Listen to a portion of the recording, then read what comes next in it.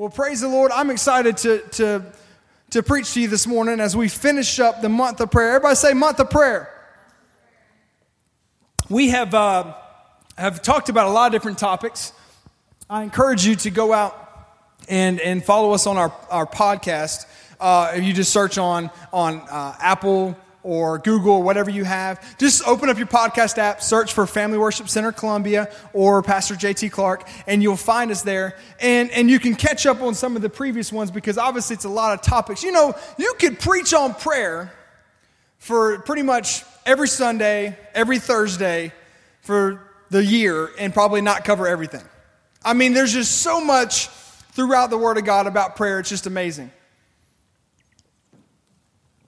So it's important that we, that if you can, to go back and listen to those messages and get caught up. But today I want to talk about something that really was on my heart kind of all week. I almost went there Thursday, but I felt like it was something for today. And so even yesterday I was working on games and getting ready for Hallelujah Night and getting ready for this big day on Thursday. I was building stuff and trying to pray off the rain and all this stuff. And this just kind of kept coming up in my heart. And so I want to talk to you about how we should come to God in prayer. How we should come to God in prayer, because I think that how we think about prayer and how we approach anything matters. My uncle is a pilot. Actually, I don't know. I haven't asked him in a long time. I'm assuming he still has his pilot license. But I got to fly. How many of y'all have ever flown in your life, flown in a plane? Okay. How many of y'all have ever flown like in the cockpit? Anybody? All right, well, I'm going to help you out. It's really cool. And I've flown in a couple different planes. And when you do, there's a lot that goes on. I mean, have y'all ever seen like movies and stuff like Star Trek and one of those, and they show the Starship Enterprise with all the buttons and all the knobs and all the stuff, and there's like 17 people running the spaceship. Okay, well, it's not quite like that, but it's pretty close. I mean, there's just knobs and buttons and screens and, all kinds of stuff that I had no idea what was happening. Then on top of all the screens you're looking at, there's a headset you have to wear where the tower is communicating with you. Because like in a car, when you're driving, you can see everything that's around you, and you've got mirrors and all that stuff. But when you're in a plane, you don't have that. All you have is what you see in front of you, and then the tower can see all around you. They can see above you, below you, in front of you, and behind you for miles and miles and miles. But the one thing that I always thought was interesting was that the approach mattered. See, when you were coming in for a landing, the approach mattered. So you could be flying, you could have a smooth flight, you can have a great flight, but when you're coming in to land, it really matters how you approach. And I'm sure many of you, if you've flown commercially, you've flown on a big, jetliner or something like that, you've come in, and how many of y'all have had a shaky landing? I mean, when I studied abroad in Spain, and when I did, I flew on those little, they call them puddle hoppers or whatever. It's just small little planes. There might be like 50 people or so on the plane. And the point is to get a really cheap flight, because if you're studying abroad, you want to go see other cities. So we were in Spain, but we wanted to go to Paris, and we wanted to go to these different things. Listen, y'all, the people would clap when we would land. Like, oh, thank God we landed. Really, I don't know if they were saved or not. They were just excited that we actually had a successful landing. I was like, man, I'm glad I'm a Christian. And I'm glad I got God flying with me, because, people just didn't have much faith in these planes. I've landed in planes like that, and I've landed in the big 747s that were rough landings, and I've landed when it was a smooth landing. Because the approach matters. The speed matters. The way that you hit the landing, the way you touch down. You know that there's a tactic that they use, that you touch down with the rear tires first. There's a reason. And then you touch down the nose of the plane. The approach matters. And the approach in our prayer matters. That you can't just come to God in an incorrect way, I should say. James says that you have not because you ask not, one verse says you have not because you ask not, but James says your prayers are answered because you've asked amiss, or you've asked incorrectly. See, you can go to God and you can ask incorrectly. You can ask for things wrong. You can approach God the wrong way. But we want to approach God the right way, and so today I want to talk about one of those ways. in how we approach God, in our attitude towards God. I want to start, of course, looking at our staple verse on prayer that we've looked at all month for the month of prayer, Ephesians 6:18. Praying always with all prayer and supplication in the Spirit, being watchful to this end with all perseverance and supplication for all the saints. But then I want to look at Hebrews 4:16. It says this, so let us come boldly. Everybody say boldly. Let us come boldly before the throne of our gracious God. There we will receive his mercy and we will find his grace to help us when we need it most. Let us therefore come boldly before the throne of God, before the throne of grace. Let us, I've been and I've seen all kinds of situations in life where people are like for instance, I've been a boss, all right? And I've had somebody come to me and they come to me asking for something, right? Maybe they need time off or whatever. And they come to me, can I please, and they're like, can barely get out the request. And I'm like, I don't even understand what you're asking. Then I have someone that come in and very matter-of-factly and very boldly because they have the confidence that they're going to get what they're requesting. Does that make sense? There's a way that we come to God, and I want to remind you this morning and encourage you that it's okay for us to come boldly. Now, I'm not saying we come disrespectfully or we come, demanding of God or anything like that, but I'm talking about that we can come boldly. We can come boldly before the throne. See, this is so important because when you are a saved, born-again Christian, when you are saved, when you have given your life to God, you've got to realize and recognize that God has given you things and given you tools and given you assets and given you the rightful permission to come to him and pray to him. You don't have to ever worry about how you come to God. You don't have to ever worry about like, oh, I blew it this week and I messed up so I can't pray. No, that's incorrect. And that's exactly what the enemy wants you to think. And he's given us rightful permission. It is our right to use the name of Jesus. He actually told us to pray and ask in my name. That we're supposed to pray and ask in the name of Jesus. That means that when I have the name above all names, when I have the name that at every knee should bow to that name, and I get to use that name, then I need to come with some boldness.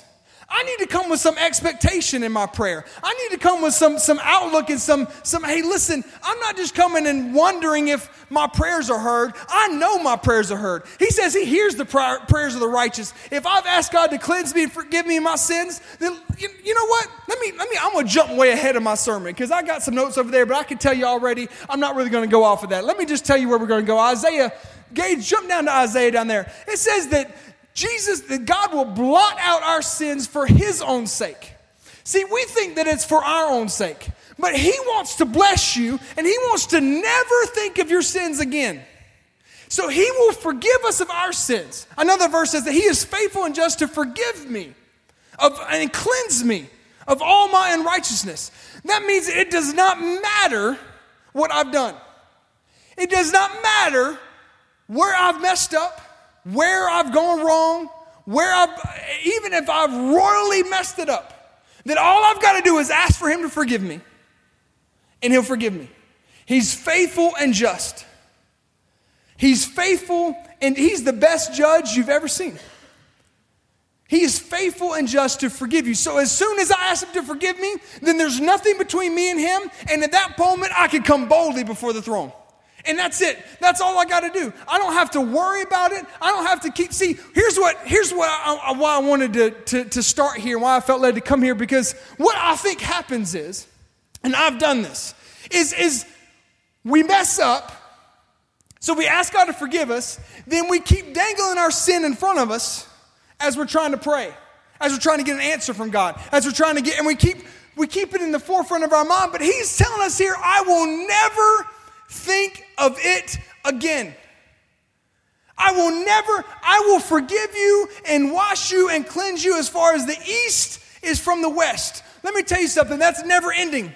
If you go all the way to the east, The west is still all the way the opposite. And if I go all the way to the west, the east is still all the way. It's a never ending. I will never, ever be able to get back to where I was. He says he'll cleanse me as far as the east is from the west. It's infinite.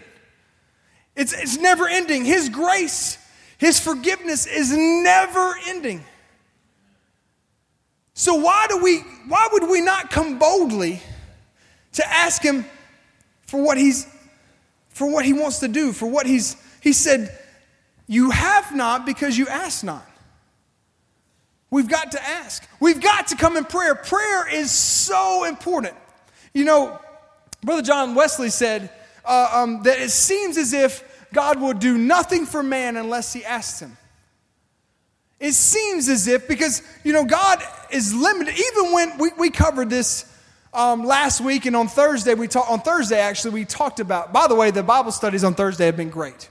I encourage you to make those. Those that have been coming have been really blessed. And we do something fun with the kids every Thursday. So I encourage you to try to make those. Anyways, on Thursday, I went over the Lord's Prayer. You know that before the Lord's Prayer, Jesus outlined some keys to the prayer. And then he talks about how we should pray. And in all of that, in all of his explanation of prayer, it's clear that there's some keys and some things, but he gave us a model of prayer. He didn't say, it's not that he actually says, don't be like the heathens and the hypocrites and just repeat your prayer and pray out and open for everybody to see. He said, no, you need to come and you need to pray before God and bring your request. So he said, your Father knows what you need before you even ask. But then he goes on to tell, ask.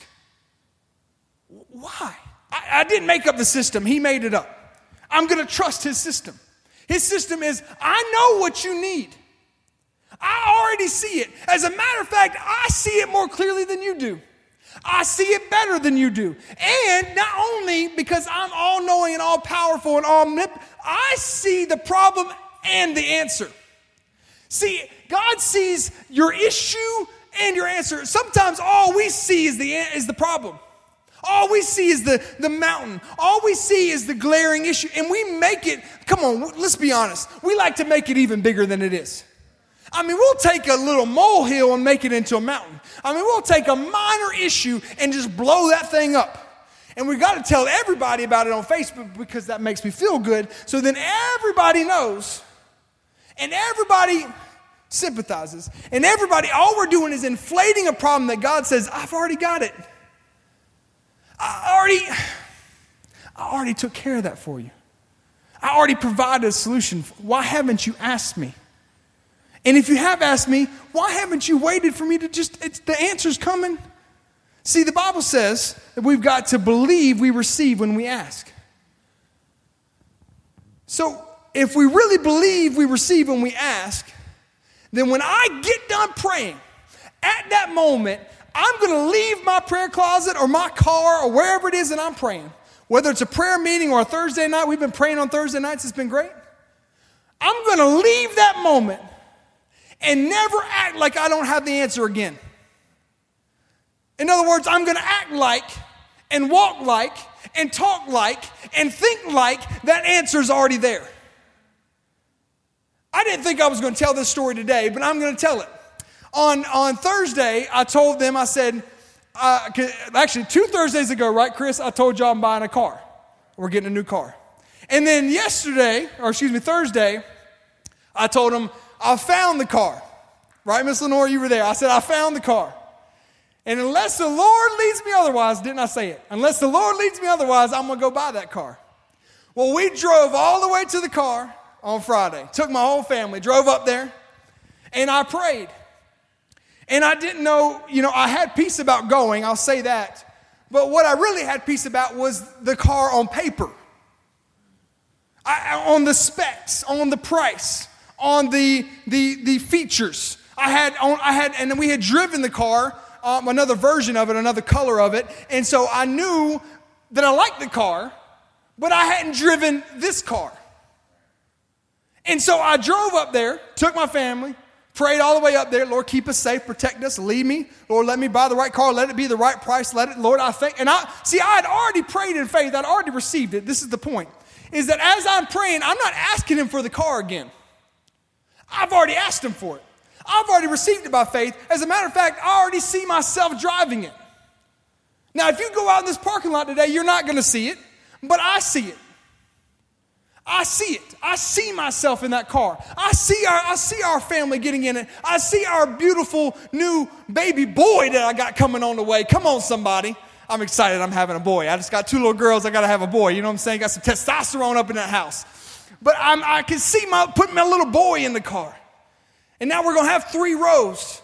And bless God, 3 car seats. Y'all pray for me. And I can see the 3 car seats in there. And I can see it. So as I'm going up there, I'm praying that way. I'm thanking God. Thanking Him. Lord, thank you for keeping us safe. Thank you for leading us. Thank you for helping me negotiate right.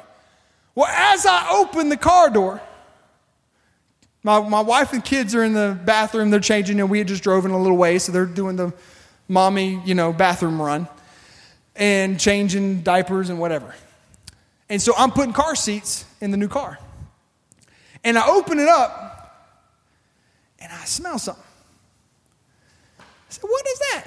Well, I start hooking the car seat, and I said, I smell it again. I don't have the strongest sense of smell. I don't. It's just not my strongest. So if I smell something, it's strong. You know what I'm saying? And so I'm putting the car seats in there, and I'm going, I think there's somebody smoked in this car. I'm not sure. I've never been a smoker, but I've been around it before and had family members who smoke, so I'm familiar with the smell. And obviously, you go to any public place nowadays and someone outside somewhere is smoking. I'm like, man.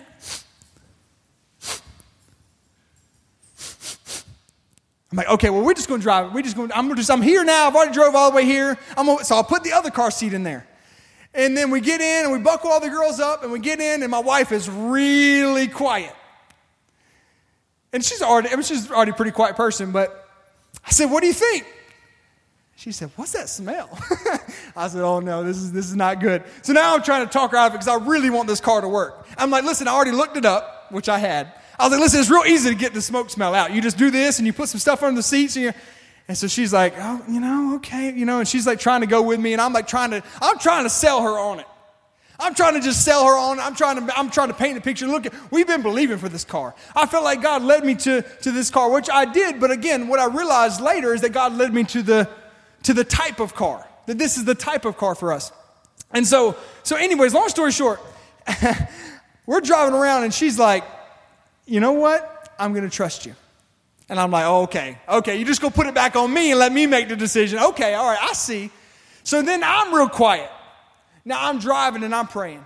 And I noticed a couple of other things. That was probably the biggest thing. But I noticed a couple other things. Probably some fixable things, but some things that I didn't really want to deal with when you're buying it was a used car, but if I'm going to buy it, I don't want to buy it and have to do a bunch of stuff to it, So I'm noticing this stuff and I'm like, man, I don't know. But how many of y'all know that God is a spirit and He speaks to our spirit? And so there was no clang from heaven. There was no lightning bolt.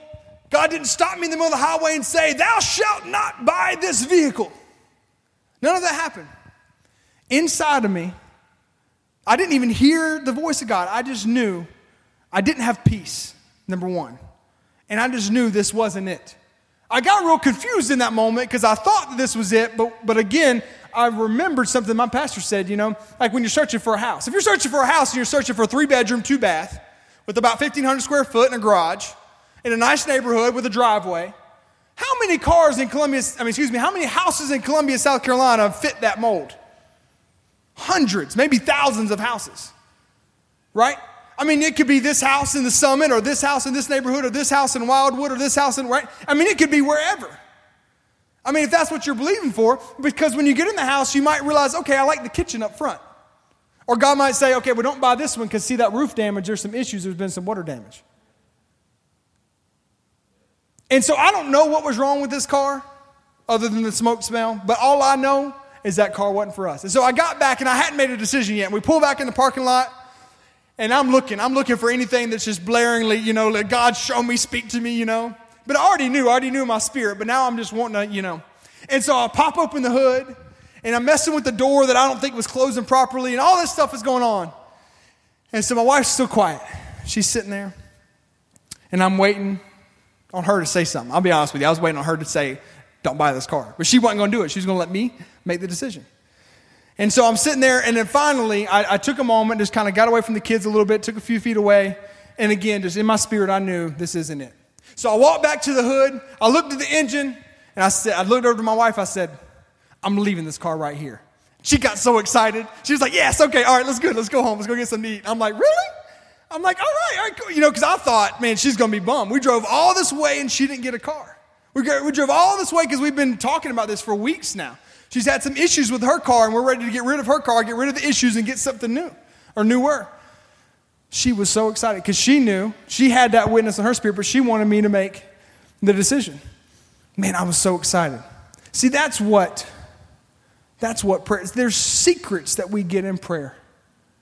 And I wasn't afraid to come boldly and ask God, what kind of car do you want for us? What kind of car is this? Because I knew weeks ago when I started praying for the car that if there was ever a moment where I got to the wrong car, God would lead me.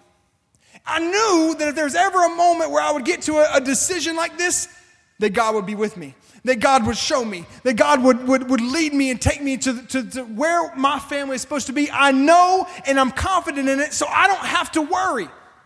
I don't have to fret. I don't have to be afraid. I don't have to be concerned. All I have to be is and I like this word bold. You know what bold means? I wrote this down because I think it's important it says not hesitating to break the rules of propriety. See, the world paints this picture of how we have to come to God in prayer. But if we look at His word, that's how we're supposed to come. So what I'm saying here is not that we break the rules of the word. Obviously, we want to follow His words. But that we come boldly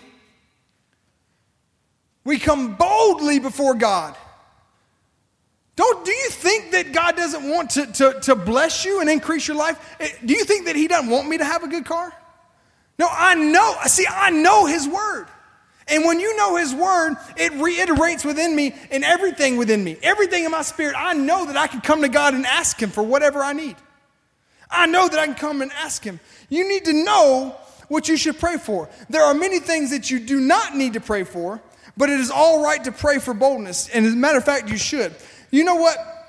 I'm going to skip this part here. Let's go down. I want to talk to you about this. Ephesians 6:18. Ephesians 6:18 and 20. I read you verse 18 earlier. So let's read it again in this different translation. It says, pray in the Spirit at all times and on every occasion. Stay alert and be persistent in your prayers for all believers everywhere. This is Paul. And so Paul is explaining some things about prayer. He's writing to the church at Ephesus. And he says here in verse 19, and pray for me too. Pray for me too. So he's praying for them. He's teaching them on prayer. Then he says, y'all pray for me. You see that in verse 19, NLT down there. If you put that on the screen, Ephesians 6:19. It says, and pray for me too. And ask God to give me the right words so I can what? Boldly explain God's mysterious plan that the good news is for the Jews and the Gentiles alike. See, Paul had a mission. He had a mission unlike other Christians. Unlike the other apostles at the time. He had a mission to go not only to the Jews, but to the Gentiles. See, the Jews, they weren't sure about the Gentiles being, right? But Jesus said that you go into Judea, Samaria, and to the uttermost parts of the earth. See, Jesus had already told them that my gospel, that y'all need to take this around the world. And so Paul got that memo. The Holy Spirit dealt with him. And so now he's asking and praying for boldness to go and preach this word. I think that this is a reminder that not only do we need to come boldly before God, but it's okay for us to pray for boldness. And God, let me become a bold witness for you.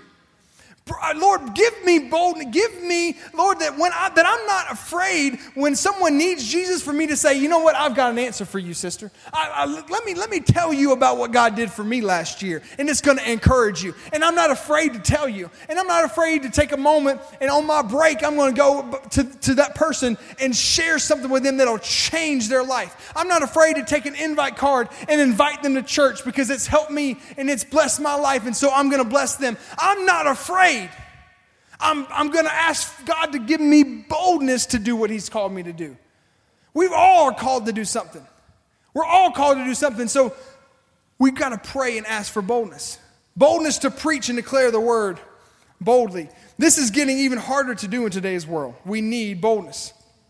We also need boldness to act on what the Holy Spirit may tell us to do. You know, you'll be in the middle of doing something, who knows, right? I mean, you'll be in the middle I've been at, I told the story a while back. I was at a coffee shop one time, and this guy was sitting beside us. And, you know, sometimes when there's a lot of seats, it's weird when someone sits right beside you. Like, why couldn't you sit like 10, you know, I mean, there's lots of seats, bro. Couldn't you give us some space? Like, he's a single guy. I got, family of 4, what you doing right here? But then we struck up a conversation. And the Lord led me to begin to just witness to him and talk to him. I don't want to ever be afraid to do what the Spirit tells me to do. To pray as we should pray. To do what we should do. I already talked to you about Isaiah. But I want to finish up with this. All right, here we go. We have rights in our own home. You know, when you're a child of God, and I gave this analogy the other day, I'm going to use it again because it's really good. My children have rights in my house that you don't have. My children can do things in my house that you can't do. Now, you can ask me for permission, but rightfully, they don't have to ask me for permission to go to my refrigerator or to turn on the TV or whatever it is. They can just do it. They can go and it's their house too. And so they have rightful permission. So I wrote this down. We have rights in our own home. We have rights in our own home. The believer, you and I, have covenant rights in prayer. We have a covenant with God in prayer. That means that it's a two-way street, that I have a part to play and so does God. This is important. Y'all get this because the covenant right that I have with God means that I have a right, number one, to pray. I have a right to pray. Just like you have rights as a citizen in this country or in this county or in this city, you have rights, right, that were given to you by our founders and blah, blah, blah, by the laws and all that stuff. Okay, now in the kingdom of heaven, you have a right. And one of the rights that you have is a right to pray. You have a right to pray. You also have a right to come before God. You have a right to ask Him. You have a right to let your request be made known.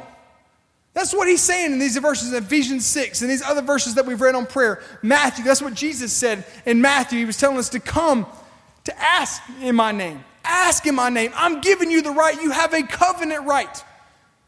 You don't have to ever wonder. You don't have to ever question. You have a right. Don't you let sin hold you back. Just ask me to forgive you. I'll forgive you, and then pray to me. Come boldly before me. If you've messed up, then get it right. Make it right. It's not hard. That's what, when we have, let me say it this way. We have not just a right, but a privilege to come before God, to have a relationship with Him. So whenever I let anything hinder that, whose fault is it? Whenever we make the statement or make I just don't feel close to God. I just don't feel God today. I just don't know where God is in all this. I have a hard time with that because all you have to do is pray.